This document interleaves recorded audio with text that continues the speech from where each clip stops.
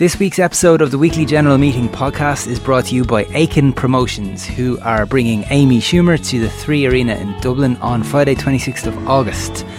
If you don't know who Amy Schumer is, she is a fantastic comedian and she has a great TV show and she has a book out called The Girl with the Lower Back Tattoo, and she has a fantastic film and she's brilliant. If you do know who Amy Schumer is, you should know that she is playing in Dublin and you should go to see that with your friends or with people that you vaguely know if you're not from the city and you're part of one of those groups that meet up to do social things together. Or alternatively, you can buy individual tickets if you want to go on your own.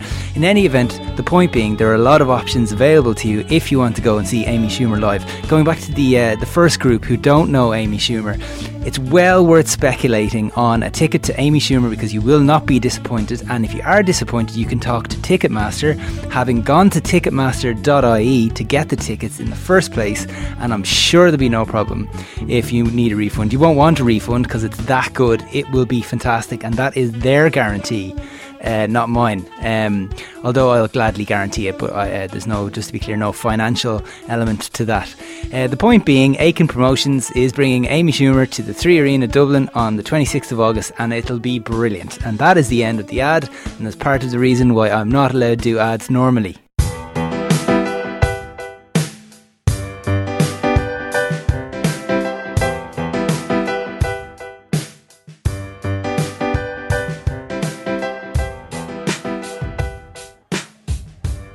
Welcome to the Weekly General Meeting podcast, episode 25. That's a milestone of sorts, I guess. A podcast all about creativity. This week's show is a special one because we usually have Irish artists on the show. But this week we've got a very special international guest, don't we, Neil? We do, and she qualifies because she was playing a gig in Ireland at the time. Yeah, and she qualifies just because we'd like to have her on.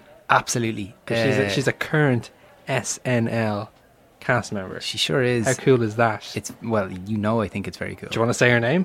I do. Sasheer Zamata is our guest this week, and it was a particularly cool interview for me to do because I have been obsessed with Saturday Night Live for a long time. Tried to persuade Shane to put together a writing package years ago to be a writer in Saturday Night Live. Yeah, I mean, I love Saturday Night Live. I really do. But the idea of working there terrifies me. You've got to get over it. Well, I mean, it's not going to be an issue. Don't worry about it. But okay, yeah, fine. Let's stay positive about that. Yeah. Anyway, the point being, I love Saturday Night Live, and I don't know why exactly. It always kind of struck a nerve with me, like the idea of a showcase for like successive generations of comedic talent and writing talent, and even production designers. Like if any of you have ever seen the show Wicked, for example, the set design was done by the production designers. It's got Razzmatazz. Saturday Night Live. I was going to say the season 1 and season 2 of Saturday Night Live. The guy that designed the set for Wicked. Yeah.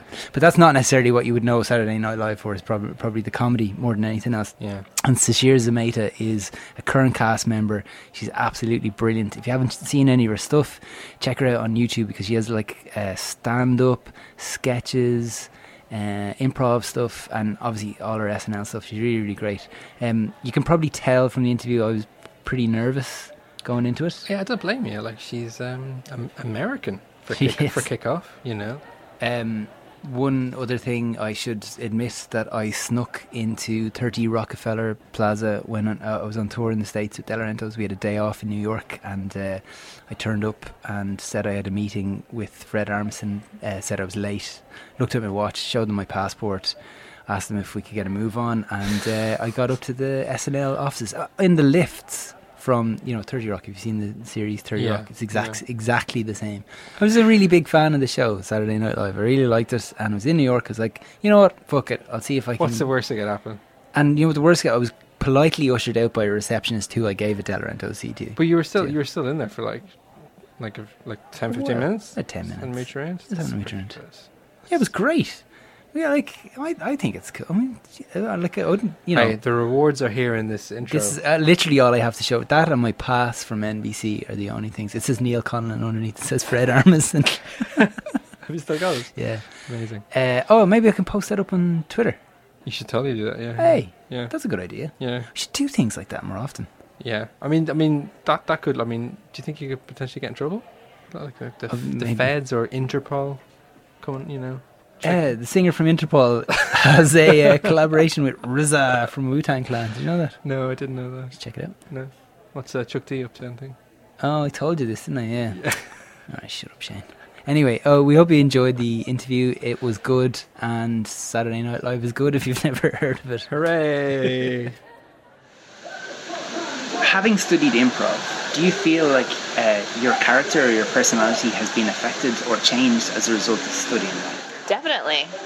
I feel like improv helps you listen in general, and also be able to take what you're hearing and apply it to whatever you're going to say next. So I feel like in conversations I can tell when I'm listening and then adding to it, where I'm yes-anding someone's phrase, and also definitely in performance too. But yeah, I've gotten a lot of comments from people who are like, "Oh, you really like listen to me," or like, "You like," which is like, it should be a basic thing. Like, we're talking, of course I'm listening to you, but not everyone has that skill, and I do feel like improv has increased that for me. Do you know anyone that knew you before you studied improv?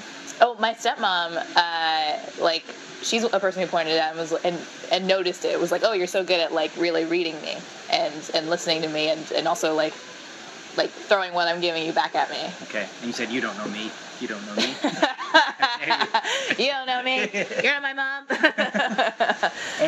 I just find it interesting because a lot of people, as far as I know, that go to Saturday Night Live from an improv background, although you have the confidence and the skill to pull something off should something go wrong, or something which it rarely seems to happen would go off in an unscripted direction on the show, you don't really get an opportunity to flex those muscles on SNL, do you? Would that be right?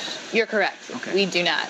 Everything's pretty much to the letter when we perform. I haven't seen anything since I've been there where I've seen someone improvise something, or something goes wrong. They try to like.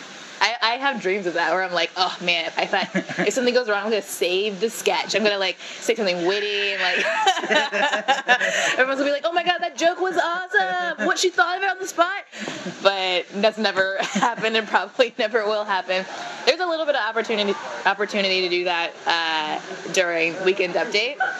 Whenever you're doing a feature, especially if it's your thing, like Leslie, Pete, and I are stand-ups, and Jay. So if we're doing something as ourselves, then we can kind of be loose, and we still have the lines on the cue cards that we're reading, but there could be opportunity to like say an aside to Colin or Che, or like something in the audience too. Is that easier when it's your piece because you've written it and you don't feel the responsibility of? Yeah. Do you know what I mean? I think so, because you don't want to mess up somebody's sketch. Yeah. And if someone feels really strongly about the wording of a joke or something, and then you don't do it the way they wanted, they might not write you in a sketch again.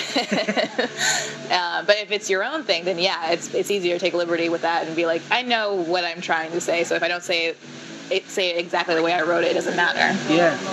It's an interesting one, isn't it? Because in Saturday Night Live, I gather that there's traditionally been a difference between stand-ups and improv troupes in terms of the people that work together or how they work together.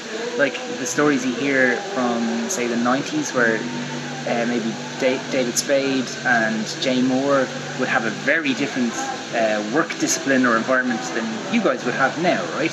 You're a little bit more collaborative, you're less competitive.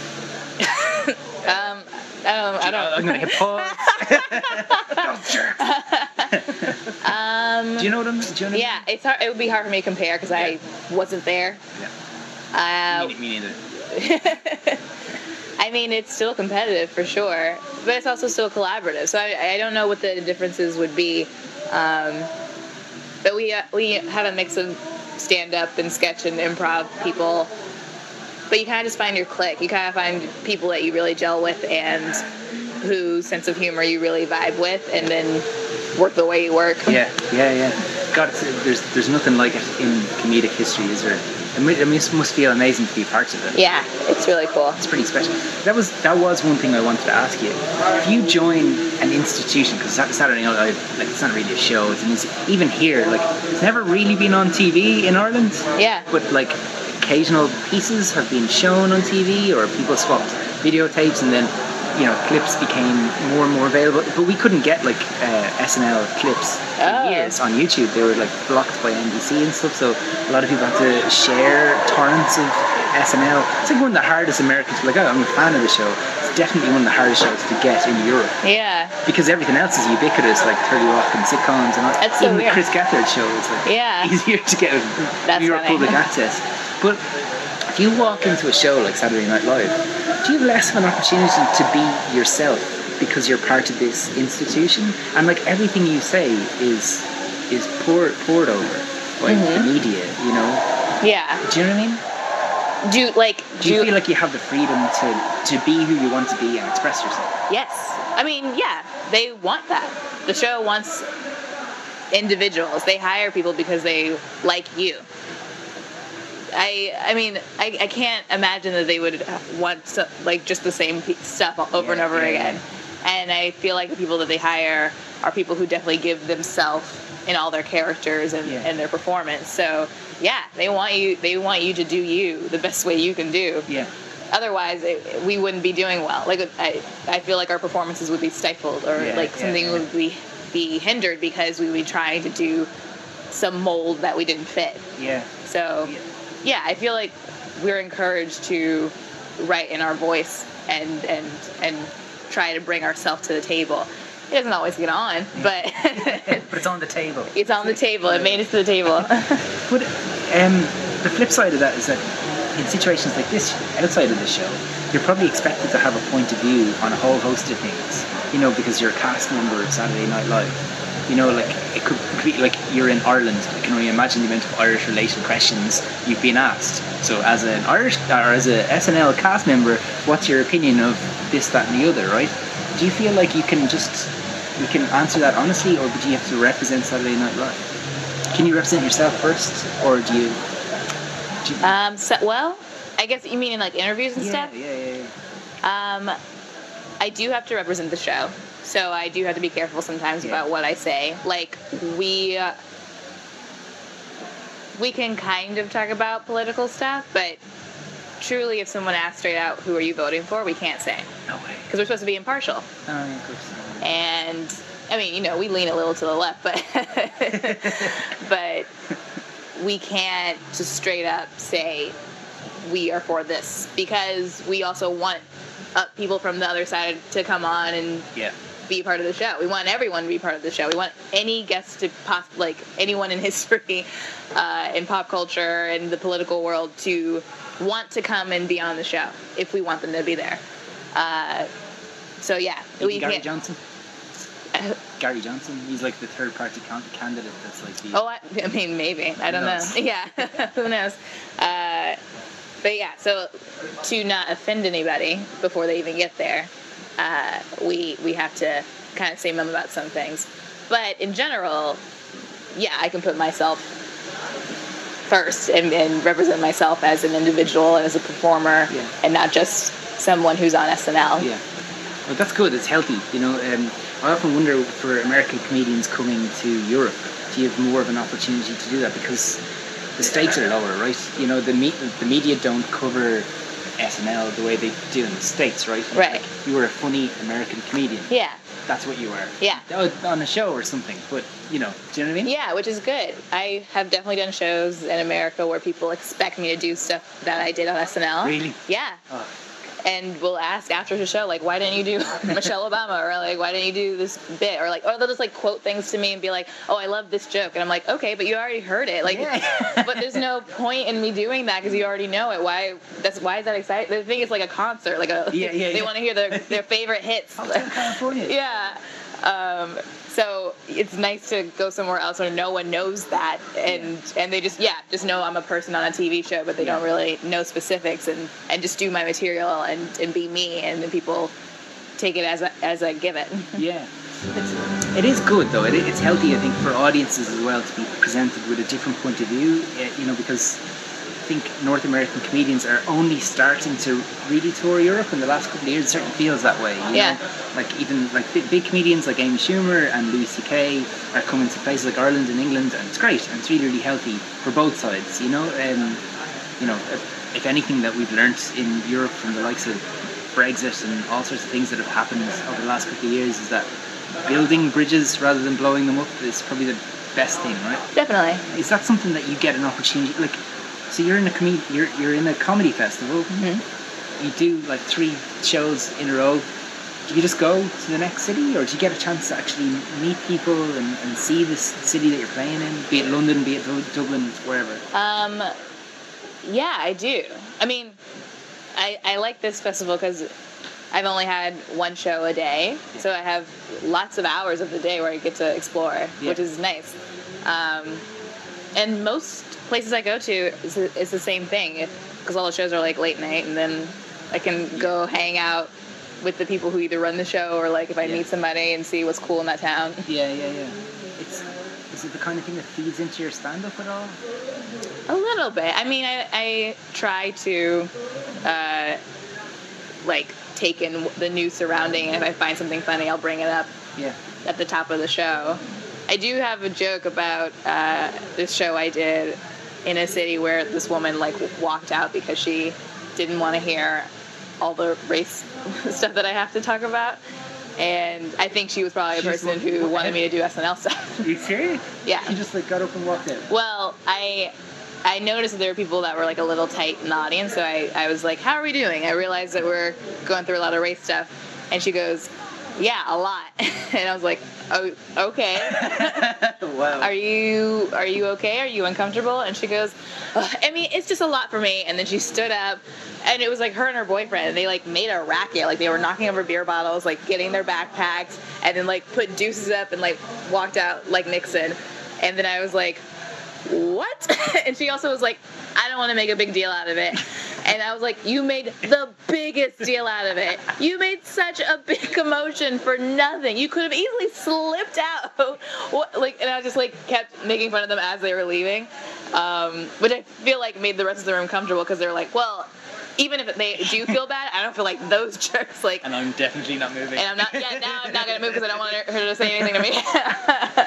Do you find that because there's obviously a very specific societal situation in the United States, like a lot of conversations are finally happening. It's really, really healthy. Social injustice is being identified in a bigger way than it ever has.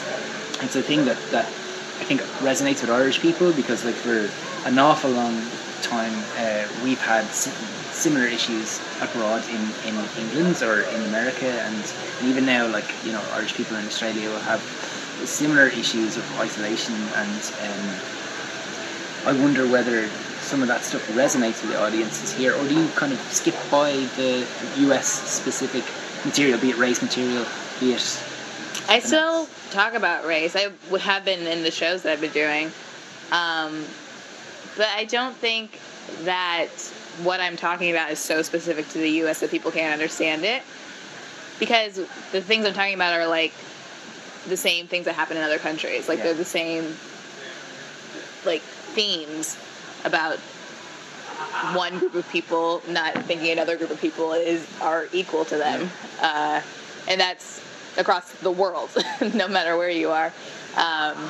And then the stuff that, if I talk about, like, Black Lives Matter or, like, police brutality or something like that, these are crimes against human rights. So everyone should be concerned with it, not just America. Yeah. And people have been responding. Like the show I just did, there were jokes that I were told, which would get a laugh in America, but I was getting clapping, which is great that people were, like, understanding it, but they were like, she said something. She said something about it, and we understand it, so we'll clap. And then I just moved on. But everybody here is watching what's happening in the States day in, day out. You know, and a friend of mine, I think she really put her finger on it. In Ireland, I don't know, you probably wouldn't have come across it, but last year we had a massive referendum. We have a constitution as well, so if we need to change something in the constitution, it goes to the public. And the Catholic Church traditionally didn't directly draw the laws, but influenced them heavily to the point where gay marriage was against the law. And there was a referendum last year, and it was such a massive moment because Irish people from abroad that had left because of economic circumstances came back to vote, and we passed the law to allow same-sex marriage for the first time. But that generation of people have become more galvanised and less political in that they don't follow an ideology or a party, but they follow an issue. Do you know what I mean? So like abortion rights here are a massive issue. There's a big movement to repeal the basically no matter whether a woman is in severe physical harm, dealing with fatal fetal abnormality or the victim of sexual assault, they can't avail of any abortion services in Ireland. And thousands of women travel to the UK or to Europe, and this whole generation of people have been galvanised by this issue and by the same-sex marriage issue in kind of the same way that what seems to, and correct me if I'm wrong because I'm speaking from a point of ignorance living in Europe, but what seems to be happening in the States is that there's a whole generation of people that have drawn a line in the sand and said, this is where it ends, this is where it stops.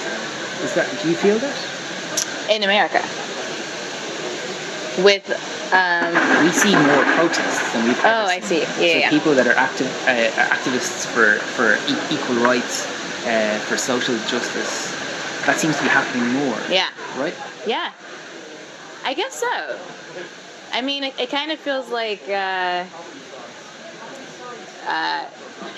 know how like trends come back around like every 20 years or so? Like, Oh, yeah. this is kind of the same thing that was happening a couple decades ago.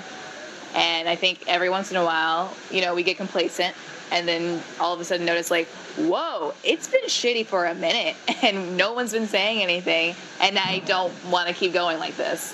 And then people start organizing and like getting on the street and saying things out loud and screaming and protesting, and that's so great that we are in this time. It's a very tense time, and things could tip either way really, as far as like it could get way better or it could get way worse. But it is nice that people care, that people aren't just like aren't trying to like gloss over it anymore and be like, well, that's just how it is. Yeah. Well, I mean, you're the latest iteration of a skill set that goes all the way back to like before Lenny Bruce, like satirists and comedians, all the way back to court jesters, were the people that can point at the emperor and say he has no clothes. Is that like a responsibility that you feel you have? Or like, by the way, I realise this has gotten really heavy over the last 10 minutes of this chat, but like I just think it's interesting because you have a lot of people don't have an opportunity to say, this is bullshit, by the way, and now that you're all looking at me, here are all the reasons you need to fix this, right? Do you have an opportunity to do that? Yeah, I do. Yeah. I don't know if I feel like, well, maybe it's my responsibility. I don't know if I think about it like that, but I do feel like I have an opportunity, and I'm thankful that I have a way to voice my opinion and point at things and be like, we need to focus on this, or this is wrong. Because if I wasn't on TV, I don't know if anyone would listen. It's nice that I can be a person that people look to and take interest in what I'm saying. And there's still times where I'm like, I don't know what to do. I have these feelings. I want to fix something, but I don't know how. And thankfully sometimes charities will come around, or like there'll be a benefit show, or there'll be an interview, or like something will come around where I can say something. But that's not something that happened before a couple years ago. Yeah. Well, for what it's worth, and being Irish, giving compliments is not easy, so bear with me. You should be really, really proud of your work because it's resonated in places like Ireland. And I think that like you've always done that element of your work flawlessly, executed perfectly, and it's the kind of thing that people respond to well, even if they don't happen to be American. But like I said, the human side of it always resonates with people. So it's been a real privilege to talk to you. Oh, one last question. Yeah. A lot of people that listen to this podcast are working in culture in some way, shape, or form. They're writers, or filmmakers, or musicians. If you had one piece of advice to give them based on your experiences to date, or people that you've met, lessons that you've learned, what would that be? No pressure. I say really talk to people. Like, if you are a person that's trying to help other people, truly ask people what they need. Because sometimes people don't need money. They need, like, resources. And I feel like a lot of times people will, like, raise a lot of money for something, but then don't really allocate it in the way it's supposed to. And also, don't be scared to say how you feel. And sometimes musicians or artists or comedians or whoever will do a big benefit show or do a fundraiser, but they won't say how they feel. And sometimes people really need that. Sometimes people really need to hear how you feel about a certain issue, so that they know, like, thank God I'm not crazy. Other people can see this, and they can see me. And otherwise, it just feels like they're being ignored, and the issue's being ignored, and no one's actually trying to, like, look at them. Some people just want to be seen. So if you can do that in any way with your work, that would be ideal. Brilliant. Well, thank you so much for joining us. Really appreciate it. I know the timing was terrible. It's okay. Took you off stage. A really in-depth conversation, but we really appreciate it. Yeah, no problem. Thanks for talking to me. Cheers. That was Neil chatting to Sashir Zameda at the Vodafone Comedy Festival there last month. Good on you, Neil. That was pretty cool. Thanks. Very cool. Yeah, so you can read more about Sashir at sashir.com. We actually ended up hanging around with her for a while, myself and Ailish, our producer. Did you know? Yeah, it was good, actually. God, I'm a bit jealous now. Yeah, speaking of which, we would like to say thank you to a few people. Not least Bren at Aiken for helping us get this interview together, and Ailish Bracken, our producer, who very ably helped us out get this thing off the ground in general, and to Emma Butt, who mixed and mastered this episode masterfully, if we do say so myself. Yes, absolutely, and so obviously thanks to Sashir Zameda for doing the interview with you. You can check her out Goes at sashir.com. I did that. Cool, well, you still can. Yeah. But you can also check us out at theweeklygm.com. Yeah, or on Twitter, or on Facebook, or on Instagram. SoundCloud, famously. iTunes, where you can rate and review the podcast, like some very nice people have already done, which was great. Thank you. Yes, very much appreciated. So we will be back next week with a very, very special episode. A little bit off format. You know the one I'm talking about? Nope. No? Oh, is it the one with the... It's the one about the island. Oh! Yeah. All right. Yeah. I didn't realise you'd finished that one. That's great. No, I haven't finished it yet, but me saying this now means I have to get it done. Yeah, for totally next does. week. This Yeah, is so, exciting. yeah, it's going to be a good one. Well, I hope so. It's going to be a different one anyway. We're aiming for it to be good as well. Yes, we've got incidental music. Oh, yeah. We have to get that sorted out as well, yeah. I've done it. Have you? I sent it to you. Did you? I sent you like 6 or 7 different songs. Did you? Yeah. Oh, yeah. I don't know what he's talking about. Okay, great. Well, we'll be back for that, and there'll be lots of good stuff there. So that'll be something to look forward to. We'll be back next week with that brand new episode. So chat to you then. Bye.